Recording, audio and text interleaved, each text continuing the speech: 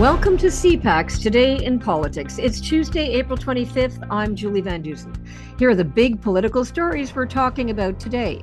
The government moves to give air passengers more power. This means there will be no more loopholes where airlines can claim a disruption is caused by something outside of their control. But critics aren't convinced it will work. The Liberals have chosen to double down on an approach that's complex, bureaucratic, and expensive.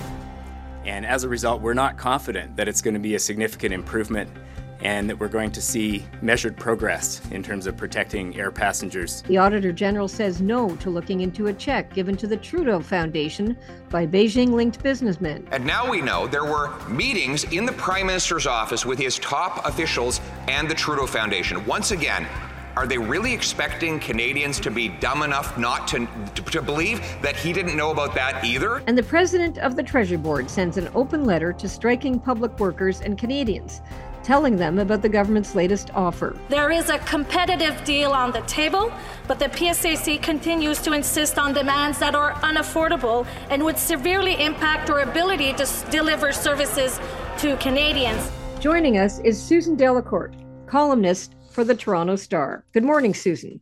Good morning, Julie. Nice to be here. Nice to be here, too. We're both here. This is good.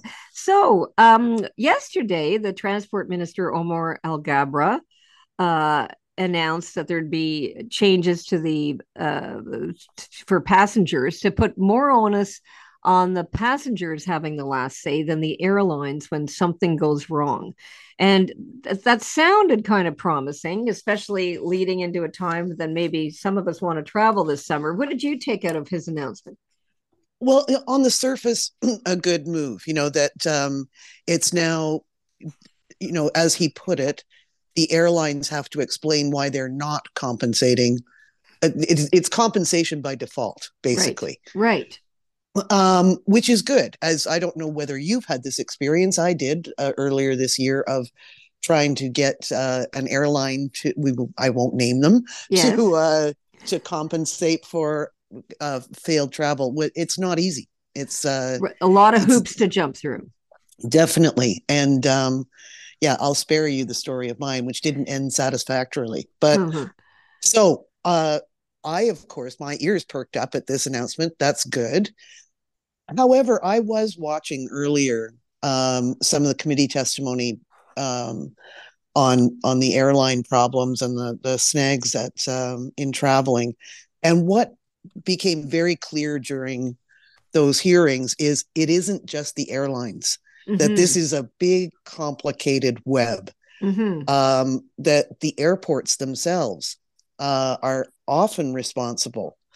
And I'm not sure that they've dotted all the I's and crossed all the T's in figuring out how to compensate people when things go wrong. So they say that the loopholes are closed, but I think what we're hearing from critics and skeptics is I'm not sure it was that simple. If it was that simple, they would have done it a long time ago. I remain convinced that this is going to be a tough thing to pull off.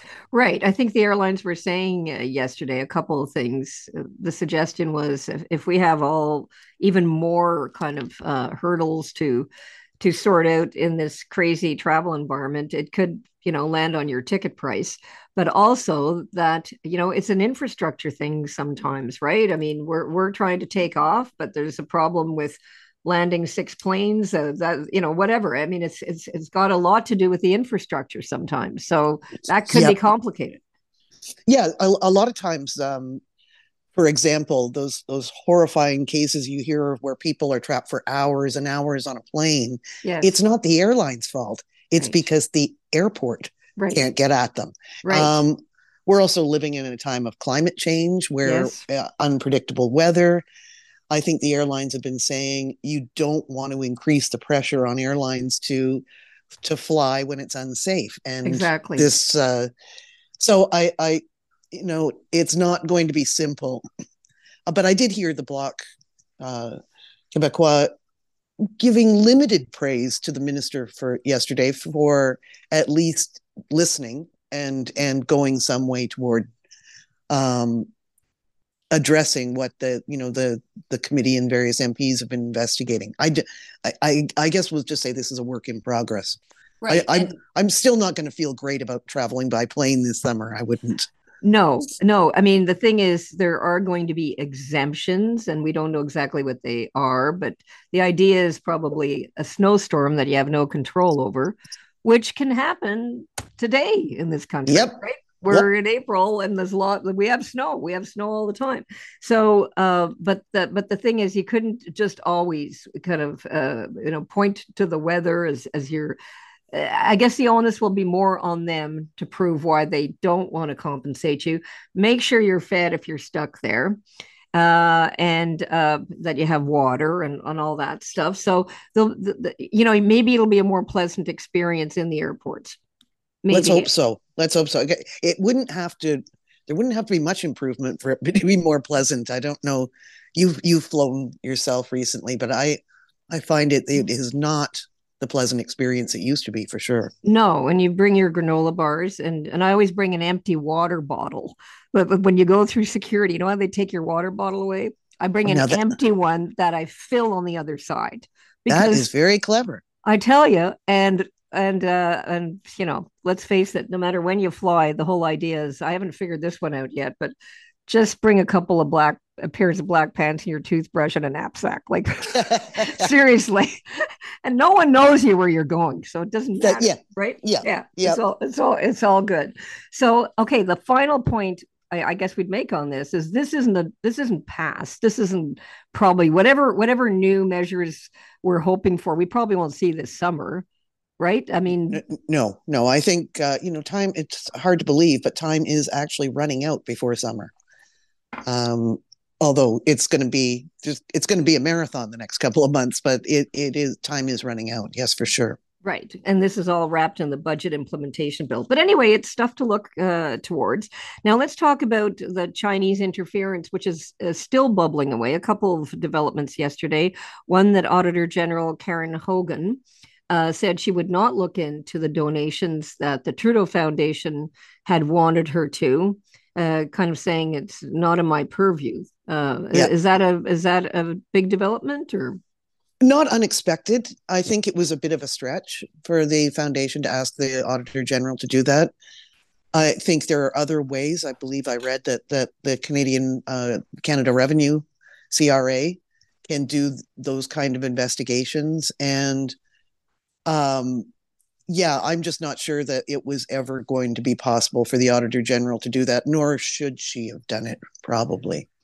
Right. So that kind of, like I say, things are bubbling away here. And what we learned yesterday through La Presse was there was a meeting of the Trudeau Foundation in 2016 in the Langevin building, which houses the Prime Minister's office, with the Trudeau Foundation and some deputy ministers. And the opposition is using that meeting, which the La Presse found out through access to information, to say Trudeau's assertion that he has nothing to do with the foundation is a big stretch. Like, no one can buy it. What do you make of that? Well, the Prime Minister's office is a big place, and I don't think that they did get an audience with the Prime Minister. To be fair, I think, we've discussed this before, Julie, in this context. I don't know how the foundation. It just seems the more you look at this story, the worse it gets. I still think the Prime Minister should be taken at his word that he does not have anything to do with the foundation. I noticed yesterday as well, there was a meeting, I read this in the Post, that there will be more, a sort of a mini investigation by a committee into the Trudeau Foundation, but they have exempted Alexander Trudeau, right, from appearing, which I find interesting. That, I guess, happened with the NDP's support. So you're right, this keeps bubbling away. I don't know. I've kind of believe that there isn't a big link between the Trudeau Foundation and the Prime Minister, this current Prime Minister. But they have not found a way to make this issue go away. And I fear that the foundation itself is going to have to face something bigger than just an audit. I think there's probably some sort of root and branch overhaul that's going to happen to that foundation, because it has definitely been damaged in all of this. Damaged, yeah. And the committee you're talking about is the Public Accounts Committee, right? That has decided to do, like you say, I think 2 sessions into the Trudeau Foundation. And I think they had the support of the Conservatives, which was quite interesting, since Pierre Poilievre had wanted Sacha Trudeau to appear. So that was kind of an interesting development. But I guess, Susan, this all bubbles away as we wait for David Johnston, the rapporteur, to decide mid-May should there be a public inquiry or so. So that's probably the big end thing that we're going to keep our eye on. Yeah, and I think we all know that there's going to be some sort of inquiry. I don't know how he gets out of it. I think probably one of the best questions was posed by Katie Telford during her testimony is, what is an inquiry supposed to do? And what that's I'm hoping Mr. Johnston has a handle on that too. But as she said, that's not a binary choice. It's not a binary choice between will there be an inquiry or will there not be. It's what's the inquiry supposed to do? Is it supposed to investigate the Trudeau Foundation? Is it supposed to put people's mind at rest about the fairness of our elections? There's a lot of issues at stake here. I would say reassuring the public about the sanctity of our democracy is probably the number one job. Absolutely, absolutely. So, okay, let's wrap up on the fact that it's day 7 of the public sector strike. We're a week into it. Mona Fortier, the Treasury Board minister, put out an open letter to Canadians and those out on strike to kind of give us an idea of some of the stumbling blocks. She had talked about the fact that there was over 570 demands made by the union, and they've been whittled down to a handful. She said that if the employees accepted this 9% increase over 3 years, it would be an extra $6,250 annually. On the other side, the union is not budging. Telework, working from home is still a big issue that the government doesn't seem to want to budge on. And there's a big, massive petition that's just been launched, I guess, by people saying you've got to extend the deadline for income tax, which is April 30th. And if you call there looking for advice, forget it, right? Oh, my goodness, yes. As somebody who has not yet filed myself, I'm kind of, I'll sign that petition. So, like, this doesn't look that promising, all of this. Well, you know, on the show that you and I used to do together on CBC, recklessly last Friday night, I predicted that this strike would be over in a week. And I heard you. Yes. What's your prediction today? I'm sticking by it. You are, right? Yes, because I thought things were going south on the weekend with Chris Aylward calling Mona Fortier incompetent. Yeah. Mm-hmm. And this public letter. But yesterday, again, the tone was very interesting. He was on Power and Politics, Chris Aylward, the head of the union, with our friend David Cochrane. And he said that he regarded the letter as a positive sign. I was surprised at that too. Yeah. Yep. And that he was very... even conciliatory, I would say, on the issue of the government retaining its position, its red line, as Mona Fortier called it, on telework, on working from home. They didn't sound that far apart when they were talking at the end of the day yesterday. So I remain cautiously optimistic that this is headed for some kind of conclusion. I just the tone and the fact that they are still at the bargaining table, that nobody has walked away from it. I'm maybe you're more pessimistic than I am, but I still think that progress is being made. Well, yeah. I mean, I maybe his mother or his Aunt Mabel or somebody called me to say, I don't think that's very nice to call your boss or the head of the government that's dealing with you incompetent. So who knows? But you're right. It sounded much more conciliatory yesterday.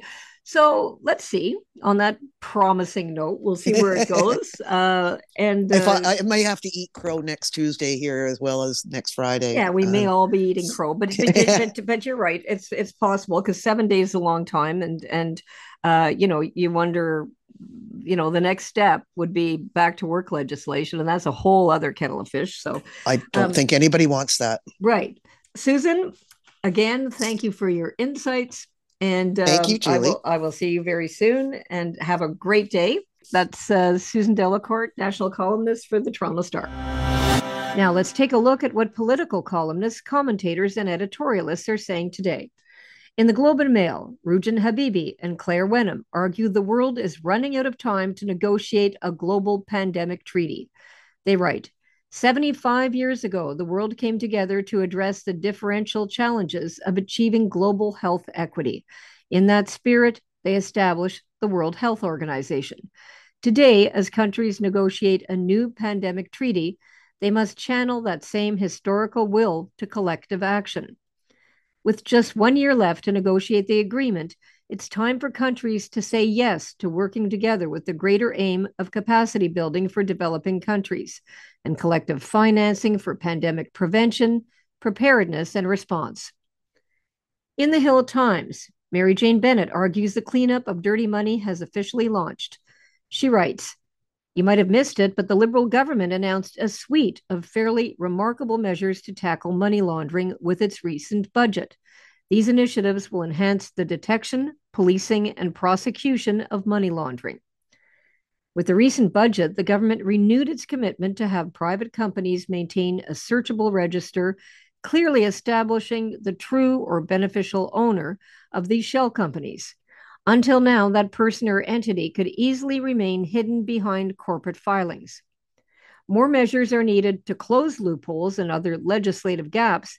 Canadians, however, should be aware that the cleanup of dirty money has officially launched. Now, here's what's coming up on today's political agenda. The Prime Minister will chair the Cabinet and attend question period, then meet with the members of the Artemis II crew. The Prime Minister and the members of the crew will meet with industry experts and youth participants who will showcase their projects with respect to space exploration. Later, the Prime Minister will participate in an industry panel discussion with the members of the Artemis II crew, moderated by the President of the Canadian Space Agency. Deputy Prime Minister Chrystia Freeland will attend the Cabinet meeting and question period. NDP leader Jagmeet Singh will speak with the media before meeting with the Metro Vancouver Board. He will also take part in question period. And Governor General Mary Simon will make an official visit to the Northwest Territories. That's CPAC Today in Politics for Tuesday, April 25th. Tune in to Primetime Politics tonight on CPAC for coverage of all the day's events. I'm Julie Van Dusen. Our podcast returns tomorrow morning. Have a great day.